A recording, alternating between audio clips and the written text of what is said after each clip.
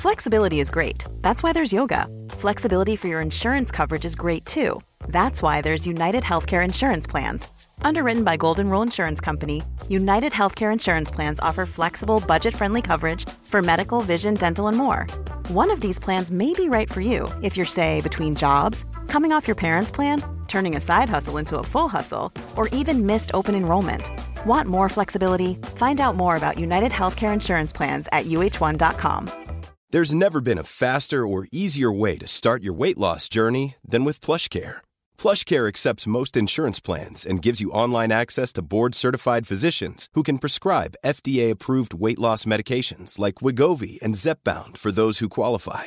Take charge of your health and speak with a board-certified physician about a weight loss plan that's right for you. Get started today at plushcare.com/weight-loss. That's plushcare.com/weight-loss. plushcare.com/weight-loss. Quality sleep is essential. That's why the Sleep Number Smart Bed is designed for your ever-evolving sleep needs. Need a bed that's firmer or softer on either side? Helps you sleep at a comfortable temperature? Sleep Number Smart Beds let you individualize your comfort, so you sleep better together. J.D. Power ranks Sleep Number number 1 in customer satisfaction with mattresses purchased in-store. And now, save 40% on the Sleep Number Limited Edition Smart Bed for a limited time. For J.D. Power 2023 award information, visit jdpower.com/awards. Only at Sleep Number stores or sleepnumber.com. Welcome to Bottoming, the LGBTQ mental health podcast about rock bottoming and beyond. Be sure to follow us on Instagram and Twitter at BottomingPod or visit bottomingpodcast.com for more content relating to each episode.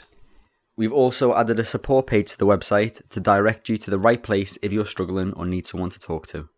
Thanks for listening, and don't forget to subscribe and review us on Apple Podcasts.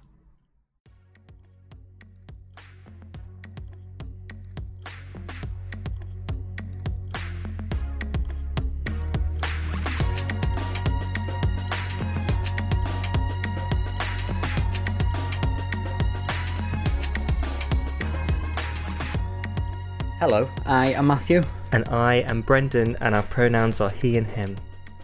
So, we're back for episode 2 of season 4. Yeah, a little bit later than the normal running of episodes, because as we mentioned in the first episode, we're doing things slightly different this season, where we're just feeding you as and when we feel like it, alright? Alright? It is Pride Month, and we didn't want to overwhelm people with things because there's enough going on at the minute, to be completely honest, and not all of it's good either. So, you know, drag her. No, as in the news, silly. Oh, okay. So we thought we wanted to wait for the right time, the right person, the right content, you know. Also, like, for the last couple of years, we've done, well, no, actually, just last year, we've done very amazing, if we say so ourselves, like specials episodes for Pride Month, LGBT History Month, even this LGBT History Month. You've been fed. You've been more than fed. But also, what we do is all year round. We're not just a rainbow wash, are we? Mm-hmm. You could do with a wash. Anyway, what? Actually, I have just changed my tyre, so I actually could do with a wash. We are so pleased this week to be speaking to Nancy Kelly, who is CEO of Stonewall UK. We've wanted to speak to Stonewall for a long time. We've discussed Stonewall and the work they do, amongst many other things, and it was a really fantastic interview. But before we get into that, Miss Brenda, how are you? I am very good. I'm actually going to start with some news about my university, because you know what, so me and Matthew were actually talking about LinkedIn posts a couple of days ago. Also, there's an episode on LinkedIn influencers on a podcast called Violating Community Guidelines by Brittany Broski and Sarah Shower. Young influencers, but love them, they're so funny. Anyway, they talk about LinkedIn people and how they have these stories and they write the posts for a certain type of audience where it has like a very specific arc. And so I'm going to say this next news in that kind of arc. So, when I was in school, and I was very mediocre, not very academic at all. I couldn't really do maths. Statistics was my worst scoring GCSE. Fast forward, Many 15 years later, I've achieved an 80% in a statistics exam for university with my masters. Never give up on yourself is the moral of the story. There we go. It's never too late. It's never too late. Smash those statistics. Yeah. And become the person you never thought you would be or wanted to be. But no, very big congrats, because Thank you so much. really have worked. And I know I make jokes all the time about jobs and no jobs, but you really are smashing it with uni. I am very, very proud of you. Thank you. Yeah, very well done. Thank you. Yeah, very shocked, but very, very happy about that. And I had my final presentation as well, which was good.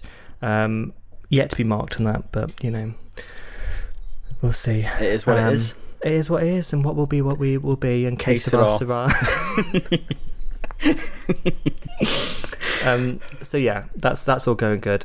Pop culture wise, because Hit me. sometimes we talk about that. The new Stranger Things, I have to say, is fantastic. Specific scene, the whole season. Not to give away any spoilers, because I won't do that, but it speaks on and touches upon themes of depression, anxiety, past trauma very, very well. And there's a very specific scene which is very specific episode 4, where you see this character kind of going further and further into herself, and not addressing her issues with the people that she's closest to, and people around her are just like, talk to us, and she's still not talking to them. And then she gets into this whole thing with the bad guy, and then there's a certain resolution, and it's just very, very emotional, and it's very touching. And I was an absolute blubbering mess. I was sitting with my cats. I was like, cats, come and love me. Daddy needs some love. And this is the scene. I haven't seen season 4 yet, but this is the scene with the Kate Bush song, isn't it? That has sent it to number 1. Absolute queen, the Cheers. Yeah, and the specific remix they did of it as well, where there's violins coming in. Oh god, I'm getting chills, and it's just it's so good, and it's just a very powerful scene of determination and fighting for yourself, because when you're in the darkest parts, as we know, it is hard to fight and to get out and to give yourself a chance or a second chance. So yeah, really, really recommend that. And I'll say that's it for me. Yeah. How are you, babes? Yeah, I'm good. I am just off the back of a 2.5 week holiday. I wasn't away for 2.5 weeks, but Platitubes gave us a long weekend, didn't it? I mean, you say you went away for 2.5 weeks, but it felt like a lifetime. Yeah, it did. I was away for 10 days, went to Primavera. Hardly know her. It was gorgeous. That one is specifically for you, Alistair and Jamie. Yeah, it was so much fun. There was so many different groups of people that were there that we ended up seeing. Highlights were, I will say, Charlie XCX again, amazing. The Grimes DJ set, which included I am very jealous of that. All I Want for Christmas and Enya, just incredible. And also Fred again, which is one of my favourite albums of last year. And yeah, just seeing Fred again live was unbelievable. It was just honestly one of the best things I've ever seen live. So yeah, that was amazing. And then me and Sam needed the holiday from the holiday, so we went to Sitges for a few days afterwards as well, just to eat lots of food and suntan. So that was amazing. Suntan, sunbathe. But yeah, I'm feeling very, very grateful to have had that time off, because I think it was a long time needed. So yeah, feeling quite refreshed now. I am back to work. I'm going to Rwanda soon with work for our big team retreat, which I'm very excited about because I think it's going to be amazing. We've got loads of really amazing things lined up there. And also hopefully going to speak to some LGBT activists and organisations while I'm there as well. So hopefully a future episode we'll have some of those conversations. Well, now we've got our cute little dictaphone. That is gorgeous. It's so sneaky, isn't it? So tiny but powerful. Little dictaphone. And yeah, I'm feeling very pumped today because I've had the new Beyonce song on all morning.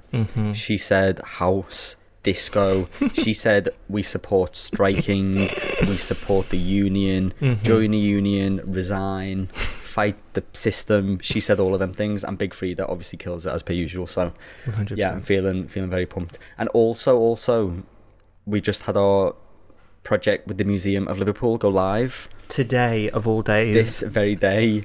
So alongside all of the other things going on, now you can go to the Museum of Liverpool in the Pierhead. You can go and listen to us even more guide around the museum for the LGBTQ audio trail. So we will link in the description to find out more. But if you're there, go and see it.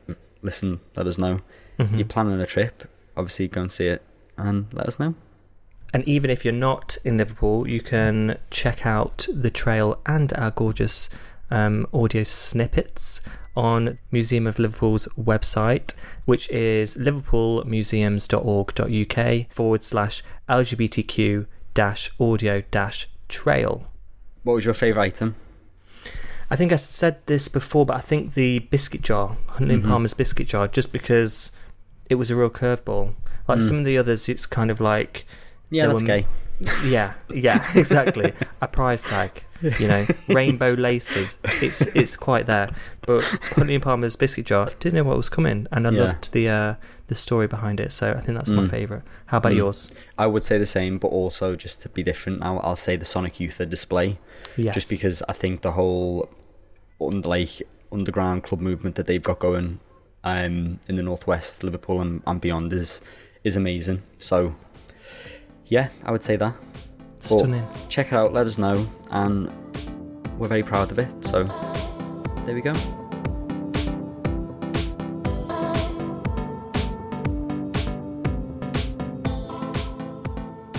But of course, on to the meaty part of the episode. We have our gorgeous chat with Nancy Kelly, CEO of Stonewall. We're really pleased to be able to speak with Nancy. Actually, as many of you will know, Stonewall has been in the press a fair amount recently and under a lot of scrutiny in just the most ridiculous way, considering the amount of good that they do. And so it was really nice to be able to talk to Nancy about not only that and her reactions to that, but also some of the great and positive things that they're still remaining and still managing to do despite all of that. I think Nancy even says it herself, and I know many people share the view Stonewall isn't perfect. And I know lots in the community, some things they do people agree with and some not. But the fact of the matter is that they have brought enormous change to the movement in the UK. They do amazing work, and I think more than ever, especially the last few years with the anti-trans and gender critical movement, seeing how LGBT organisations, all inclusive of trans people, have all come together has been really powerful. And that it shows that obviously that's working, because that's why they're getting so much hate and being attacked in the press, because it doesn't fit what the angle that they're going for with culture wars. So big up Stonewall, all of the team there. I know a few people that have had a bit of a hard time there. So yeah, keep up the amazing work, and thanks again, Nancy, for chatting to us. So without further ado, here is Nancy. My name's Nancy Kelly. My pronouns are she and her, and I'm the Chief Exec of Stonewall. So thank you so much for joining us. Before we get into some of the questions we've got, can you give us a little bit of info and what your background is and what led you to taking on this role at Stonewall? So I've spent most of my career in the voluntary sector, mostly in campaigning and policy roles, so working on kind of social justice issues. So I've worked a lot on poverty for years, anti-poverty work, and on refugee issues and children's rights and those sorts of things. So I've always worked in that kind of social justice space. And Stonewall is an organisation that is just incredibly close to my heart. Like all other queer people, I spent most of my adult life having lots of opinions about Stonewall, but also feeling kind of really attached to it. So having the kind of opportunity to lead a human rights charity, and specifically to lead this human rights charity, is pretty incredible. And how do you prepare to take on a role like this one? I mean, knowing the organisation has always been in the spotlight in the way it has. So, I mean, I think the short answer is I think I was quite naive about it. So I've got a lot of very relevant work experience. So I was the deputy chief exec of a much bigger charity before I came to Stonewall, for instance. And, you know, I've had quite a varied career. And so I thought, you know, I'm kind of ready for this. And I remember approaching it very naively through the lens of, well, it's a very high profile charity, but it's just a kind of medium-sized voluntary sector organisation. And I kind of know how those work. With a little bit of a side order of, I'm a very resilient person, so I know I can kind of roll with the punches. And it was very naive. I remember a couple of weeks after I started my job, Linda Riley from Diva took me out for a very fancy lunch at the Ivy. It was the first time I've ever been to such a thing. And she sort of said, you've chosen to sit a very hot seat, and kind of, I'll support you. And still at this point, I was like, well, yeah, but you know, and yeah. So I think I was as prepared as you can be, in the sense of I had a lot of relevant skills and experience, but I was pretty naive about what it would actually be like. It seems as well to have just each year have got more of the spotlight. Yeah, I was going to frame that a bit nicer, but yeah, it's just got worse every year. The focus on it has got worse, hasn't it, every year? More challenging. Complicated. So, I mean, I've been at Stonewall just over 2 years now, which people will say things like in Stonewall years, that's like a decade. But we definitely have kind of ebbs and flows, in terms of the kind of negative attention that can be directed towards, most importantly, the communities that we represent, but also the organisation. And I mean, I guess we're living through an anti-trans moral panic at the minute. I mean, there's no other way really to describe it, I think. And Stonewall is just the sort of most visible advocate of trans people's humanity and their rights. And so this is an inevitable consequence for us of being an LGBTQ plus organisation that tries to stand with its trans siblings. So it's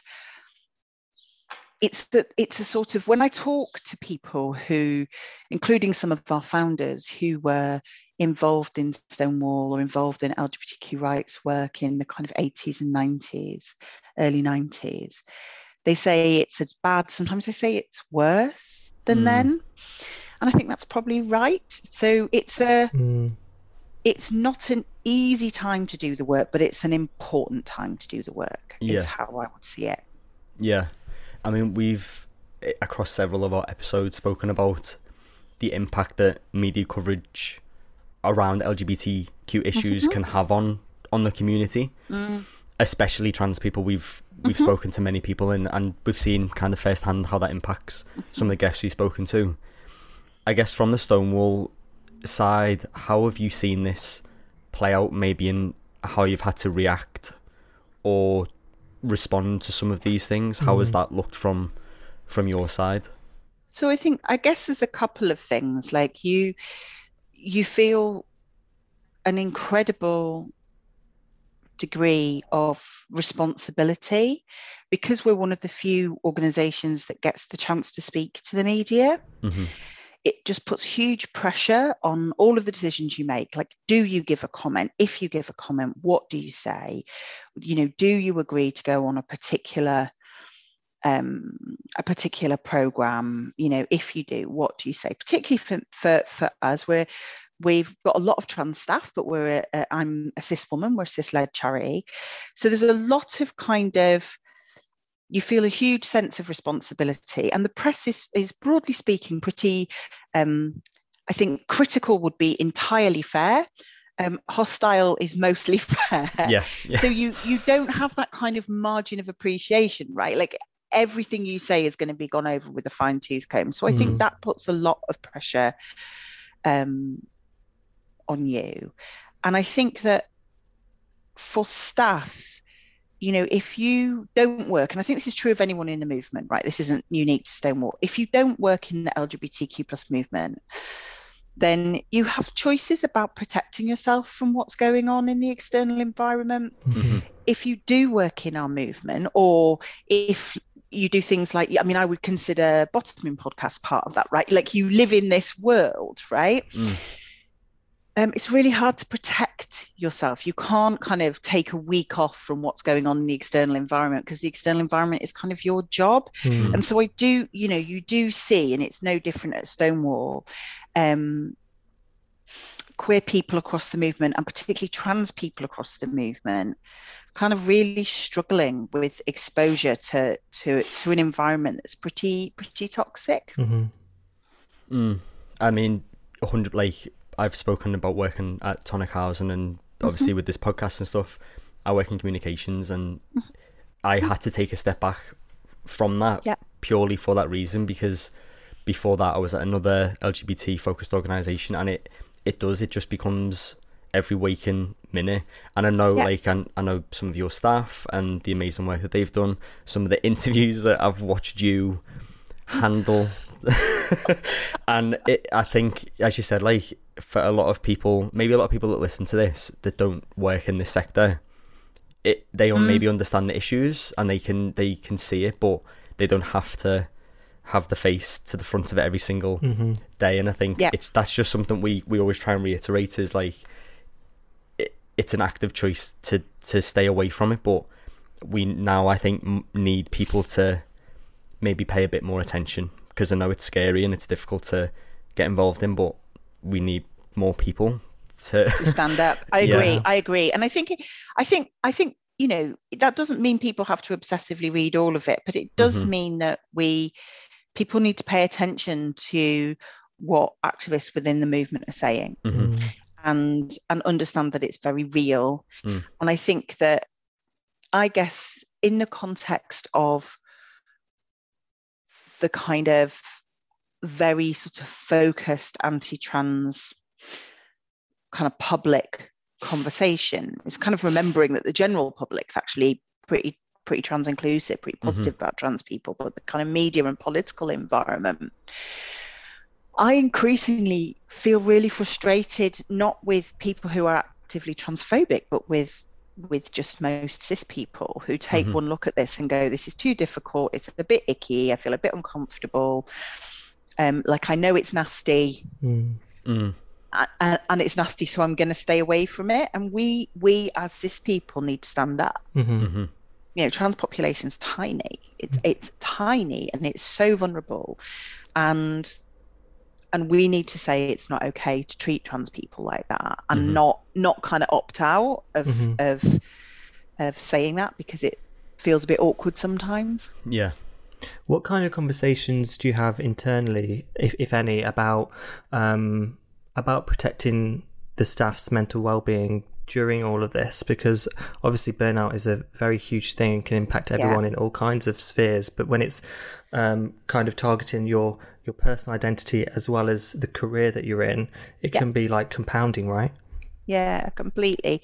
So I'll kind of talk in very general terms, because obviously people's privacy is really important around these issues of kind of mental health and well-being. So I think that, I guess the first point to think about is that, unlike a lot of organisations, we are majority LGBTQ plus in our staff group, right? So we're 80% plus. I think we're close to 90% queer at Stonewall. And we know that our community has twice the rate of mental health problems anyway.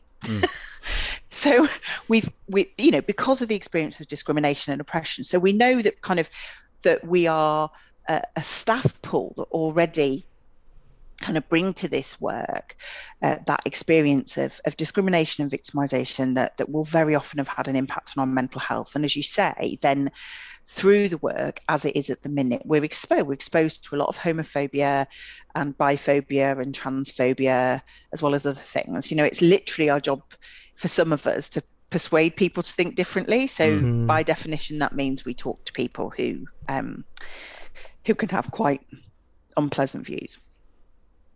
And so that is, that on top of what we've been talking about, which is you kind of can't turn your kind of face away from the news, is incredibly difficult. So we do try really hard to support our staff's well-being. It is a struggle. I wouldn't want to sit here and say, oh, it's great, it's really easy, it's a breeze. It isn't. It's hard. We've got a really, really active staff network that works on mental health and well-being, partner with kind of mental health first aiders. We're doing some targeted work around kind of suicide prevention this year. We're about to consult on trialing a 9-day fortnight where you pay people for 10 days and they work 9 days. There's a lot of evidence that that's great for well-being and is just as productive as paying for 10 and getting 10 days of time. So we're really keen to keep looking for ways to help people kind of keep a good balance, look after their own mental health. But it's tricky. It is tricky. Yeah. I guess on the topic of, anti-LGBT media coverage generally, I mean, the rights have been under attack in Europe and the US in recent years. Yeah. What effective ways, if any, have you found to remain resilient during this time, as well as ensuring that people and other organisations you work with are also taking care of themselves? So I think a ton about the fact that we're part of a movement and that's all we are. And that I've got the privilege to lead an organisation, but I'm just one person and that's all I am. And I find that hugely comforting. I sort of construct the job basically as my job is to pick up this rock and move it a bit further down the road. And there are generations before me that did that. They collectively picked up this rock of oppression and homophobia and biphobia and transphobia, and they moved it a bit. And there are people coming after me who are going to pick the rock up and move it a bit further. And I think that helps. It kind of helps keep you out of a savior mode. And it also helps, for me, it helps me, I sleep, I get up, I go again. I have a hard day, I sleep, I get up and I go again, because I don't have to think about how do I win or how do we win. I only have to think about what's the next right thing to do, what shifts the rock. And I find a lot of comfort in that. And I think that's what it means to be part of a movement. Like, it means all of us collectively, doing our best to shift a really complex social picture. And that's why I've got such confidence that the picture will shift. We will get there. Not because any one organisation or any one person wins, but because we will all keep working together. We'll keep picking the rock up and pushing it a bit further down the road. Absolutely. I think that's a really nice way to think of it as well, because it can be overwhelming when you think, I'm just this one person and all of this stuff's happening, how can I fix this and what do I say to this? And before you know it, you're like in despair. So sitting in a corner having a cry. You just and I also think, and I think perhaps because it's Pride Month, I'm thinking more about that. There is something about just standing and being visible. Like, even when we don't know the right thing to say, even when we don't know the right thing to do, saying this isn't right, the way that LGBTQ people are being treated here isn't right, whether we're talking about LGBTQ plus refugees kind of and the risk that they be sent to somewhere like Rwanda where they're not safe when they come here for safety, or whether we're talking about trans children and young people and not getting included in school, or whether we're talking about lesbians and bi women having to pay like 20 grand plus to get IVF that straight people get on the NHS, right? Even when we don't know exactly what the fix is, it matters that we visibly say, this isn't fair, this isn't equitable, this isn't the kind of world I want to live in. And I think that's as true of activists as it is of kind of people who are just going about their day to day. Yeah. And again, I think the last few years it's been on the community side of it. It has, I think, been very clear that lots of different LGBT groups that maybe were operating separately and just, you know, doing their own thing, I've seen a lot of them come together, whether it's like, you know, the campaign, the banned conversion therapy campaigns, for example, the many open letters that have been written for the many things that have come up over the last few years as well, and just seeing that unity. I think when you've got certain organisations that are just out there actively to, you know, create division and hate against the certain, the LGBT Alliance, for example, are just one example of many that are happening now, and it's great to see all of the other LGBT organisations seem united and stand united. I think agreed, and the movement is united. It's completely united.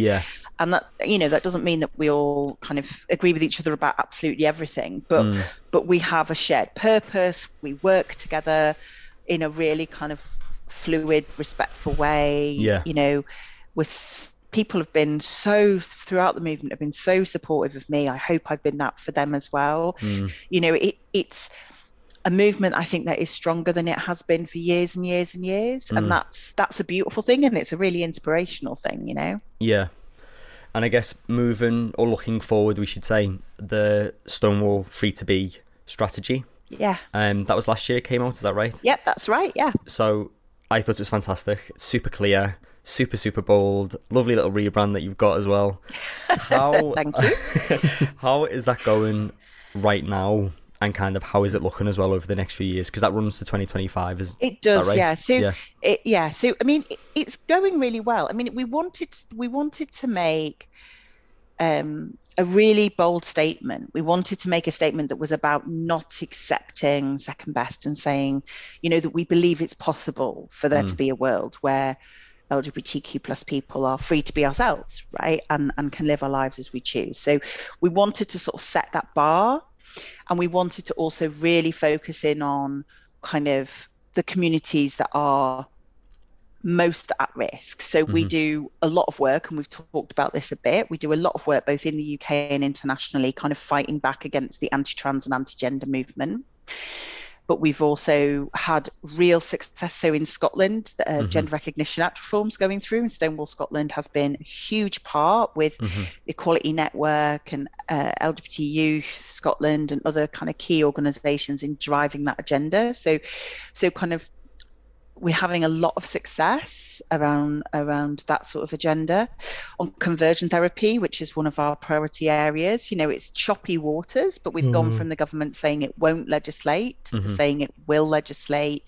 We know that even if a trans exclusive ban goes through at Westminster, which we're fighting really hard on, we know that the Scottish and Welsh government have said that they will fix in their own domestic legislation anything that Westminster gets wrong. So that's hugely positive. When we look at refugees, we've been able to support a cohort of 60 LGBTQ plus Afghans and now their families to come here to the UK and settle. And we continue to work on supporting LGBTQ plus Afghans to survive where they want to get to safety. So we're starting to have some kind of real traction. We're really hopeful that the new women's health strategy will include a commitment to IVF for all. So it's difficult times, but we're making progress, which is fantastic.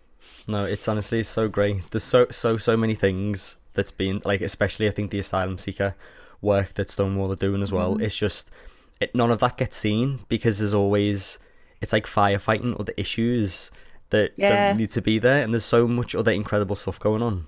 Yeah, I mean, I sometimes say when I talk to people about what we're actually doing, and people go, "You need to talk about that," and I'm like, "I do talk about that, but I can't really kind of compete with the megaphone that is the UK press, right?" So, but it matters that we keep telling those stories, and more importantly, it matters that we keep doing the work. So we had just the week before last the new Keeping Children Safe in Education guidance came out, safeguarding guidance for schools, super important. And it had two things in it that were really important for the first time that we'd been pushing for years, actually. And one was a really clear statement that being an LGBTQ plus kid isn't a safeguarding risk. That seeing a trans child, seeing a lesbian child, seeing a bi child, etc., that teachers shouldn't go, oh, you know, I should be worried about that child because of who they are. Yeah. And the other thing that it really acknowledges is the fact that we are at increased risk of abuse. So you need to kind of think about not the child's identity as a problem, but understand them as an at-risk kind of category and really care for them. And just things like that kind of go unnoticed, but the team worked so hard to make that happen, and it will make a really big difference to LGBTQ plus kids in schools. So yeah, with my tiny megaphone, we'll keep telling the story. I mean, it's funny you mentioned the word hopeful, because I guess when I think of Stonewall at the minute, or I think of, you know, the plethora of media coverage, it can seem like it is just all doom and gloom. But that fact that there is this future strategy and you're looking forward and there is this hope towards change, I think must be quite, I don't know what the word is, but it must have a certain benefit to the staff even working at Stonewall. Yeah, I mean, I think on one level, it's really hard to work in the movement at this point in time. But on another level, so for me, as a queer person, as a lesbian, you know, I get to fight. And that in itself is helpful, right? You know, I think if I didn't have this job at this point in time, I know my wife, she sees all the same stuff as me. She reads all that stuff. She's devastated by it. You know, she feels helpless, right? What can you do? And so there is something freeing about the fact that you're in a position to fight. You're in a position to try and do something about it. You're in a position to try and make things better. And you don't win everything. You don't win all of the fights, but you win some of them. You move forward. You move the rock forward. So there is something, I think, really really motivating and energizing about all of those things. I also, I mean, I probably shouldn't say this publicly, I will. I joke about how we're a bit like a cockroach. Like there was last Pride month, bear with me. Yeah. So last Pride month, we sustained just extraordinary levels of media attack. It was basically like the media was trying to shut Stonewall for Pride month. Yeah. Because that's kind of what was happening. Yeah. And we are still here, and we're still working. We're still kind of working for change, and that gives you a real power. You're like the kind of post-apocalyptic cockroach. Stepped on me, but we're still kind of cockroaching around, sort of thing. But that sort of surviving has always been, I think, a big part of how, as individual LGBTQ plus people and as a movement, a big part of our power has come from our ability to survive and just be like, we're not going to go away, and we're not going to shut up, and we're not going to sit down. And so I, you know, I think that's really important as well. And you mentioned there just about you personally, not just as a part of Stonewall, but you personally have come under attack from lots of vocal anti-trans commentators and trolls online, and we see a lot of listen to women phrases being thrown around, which is until a woman who has trans supportive views. Not that woman. Speaks. Definitely don't listen to that woman. Listen to lesbians, not that lesbian. Yeah. How are you dealing with all of that? So I think when I first took the job, you don't know how you're going to feel about it. I think it's one of those things that you don't know how you're going to feel till it happens to you. And I didn't know how I was going to feel. And And I feel all right about it is the answer, actually. So I have my tweets locked, which makes Trolls Online very mad with me. And they quote tweet a lot going, you are scared of debating, you have your tweets locked. And I locked them basically because when I first took the job, so people still abuse me, but they can't do it in a big, long reply line under every single tweet that I make. And the reason I did it is when I first took this job, basically in the first month, this thing was happening where I would like come home and I would have like a bunch of flowers from a friend and I'd be like, what, why are you sending me flowers? Right. And then I would realize that there were like 200 replies on a tweet about shoes, basically going, you are a traitor to women and you're disgusting and, you know, you're ruining Stonewall or whatever. And like my family started to get really worried about me and, you know, kind of give me the side eye about whether I should do this job and that kind of thing. And I just thought, I don't want to give people kind of a stage for their nastiness. So so I locked my tweets, and that really helped because it means my sisters and my mum and dad aren't as scared for me ever because they don't see it. They don't really check my quote tweets. And that's helped a lot. And I just think, you know, fundamentally, the majority of women hold trans inclusive views. The majority of lesbians hold trans inclusive views. Like, I'm not perfect, but I'm not unusual in the views that I hold. And it's just, yeah, I don't know. I just think I mostly just don't look at it, basically. And when it's in the actual press, as in opposed to just randos online, although quite prominent people online also say nasty stuff about me. I kind of look at it once to know what it is, to know if there's anything real in it. Yeah. And then I kind of try and dump it out the side of my head because it's, you know, I'm not a perfect person, but I'm definitely not Satan or a betrayer of women or any of the cray stuff. I get a lot of old school misogyny as well. A lot of people calling me stupid and fat and stuff like that. Like, so I just, I think I'm lucky in that it doesn't distress me quite as much as it does some people, but there was no way of predicting that. Yeah, absolutely.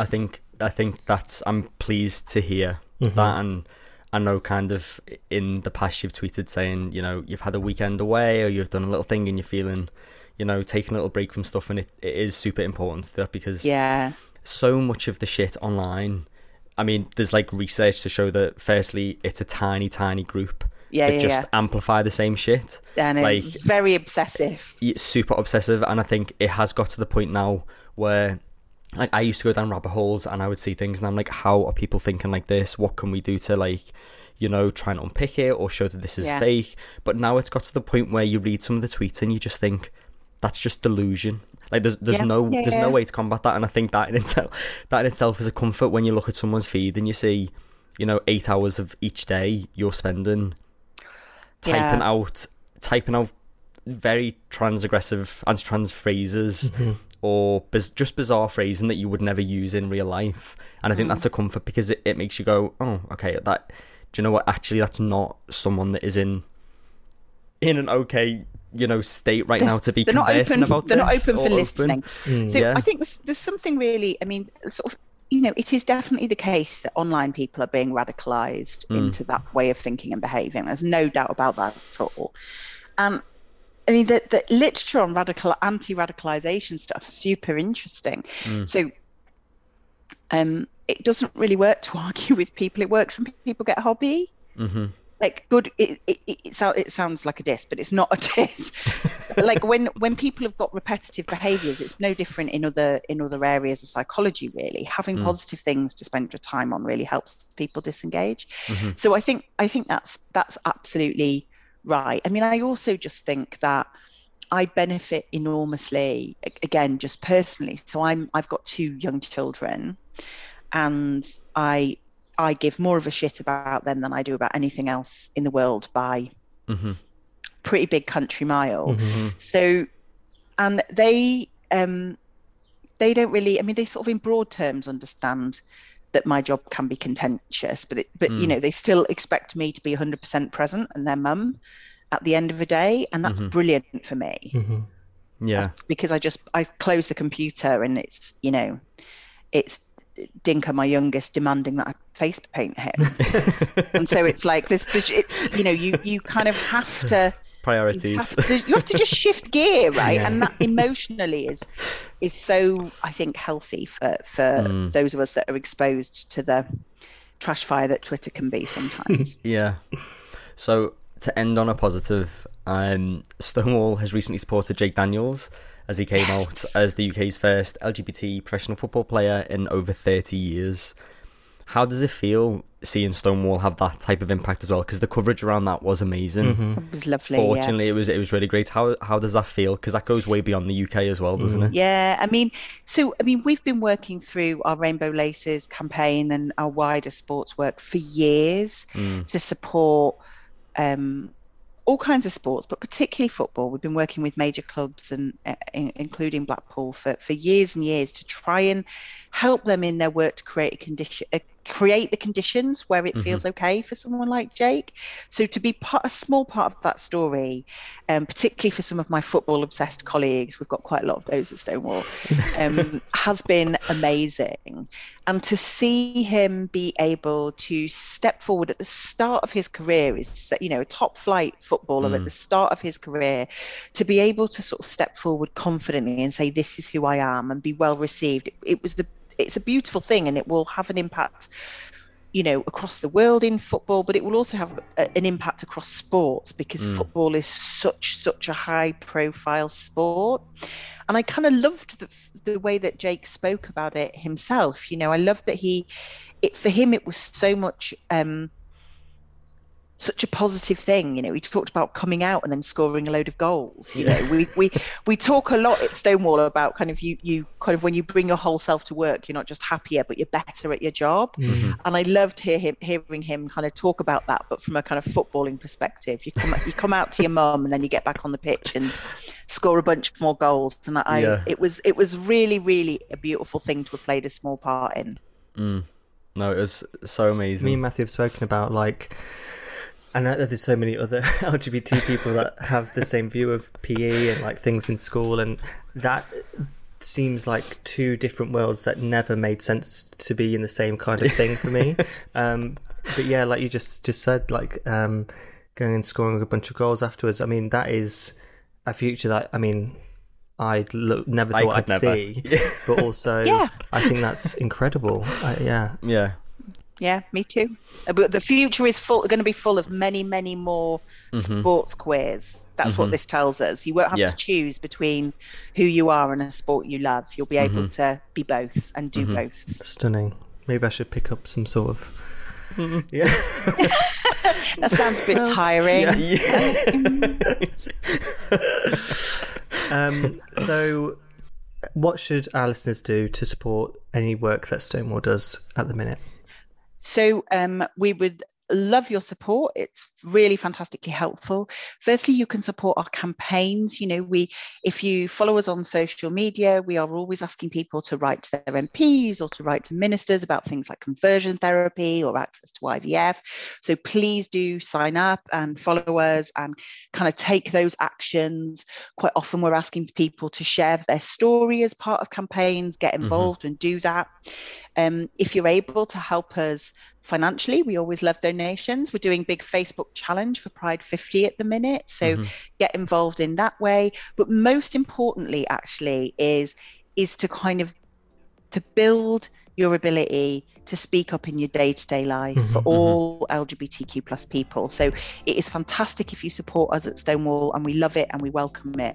But most importantly, look after yourself and support each other and stand up for each other. That's the thing that makes the difference.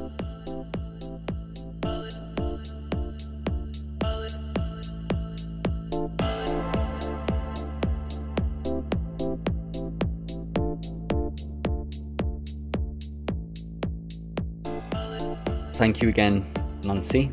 The rest of the team as well, like Neil, that made it happen. Thank you. We did forget this last week, didn't we? Last episode. Last episode. We made a commitment in season 3 to end every episode with our positive thing of the week, and we forgot. We did forget. So we're bringing that back, and this is a recommitment to doing that. So, what is your positive thing of the week? It's a cheat, so it's from last week. I had a lovely day with my mum.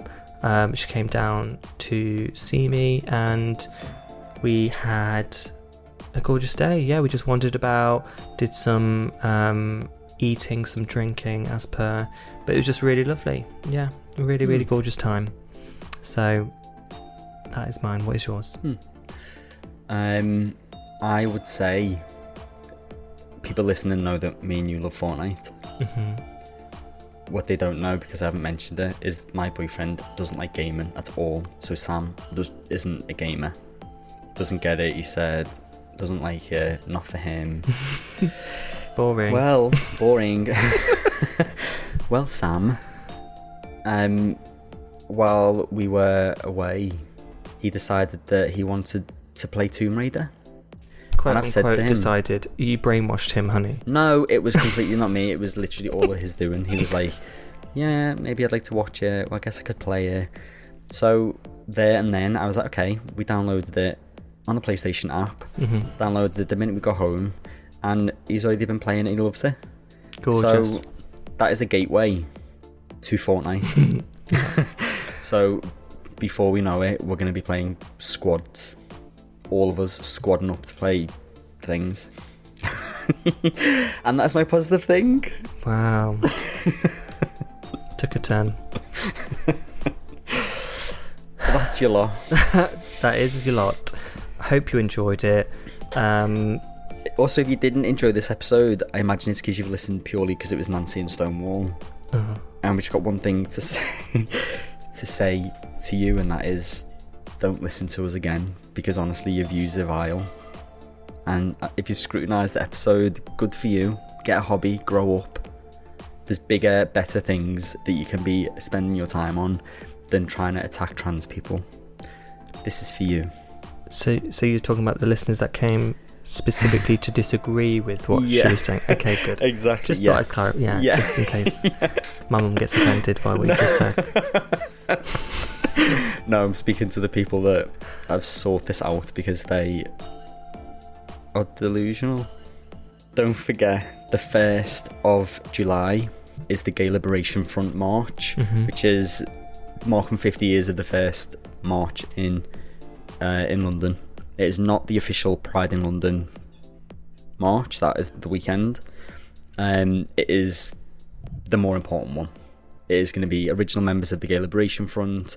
Black Pride are joining. I believe Trans Pride are joining as well. Don't quote me on that, but I believe they are. Bottoming Podcast Lots of are other joining. Organisations. Yeah, we will be there with a microphone to just hear what people are thinking and doing. But that is the one to be at. So 1st of July, I think it starts at Marble Arch at 1 p.m. We'll share details on our socials, but be there or be a homophobe. That's the phrase, isn't it? Something like that, yeah. Okay, Toodle Pip, you've been great. Love ya. Take care. Take care. You're doing amazing, sweeties. We'll see you in a few weeks. Are doing amazing, sweetie. Kisses. Bye. Kisses.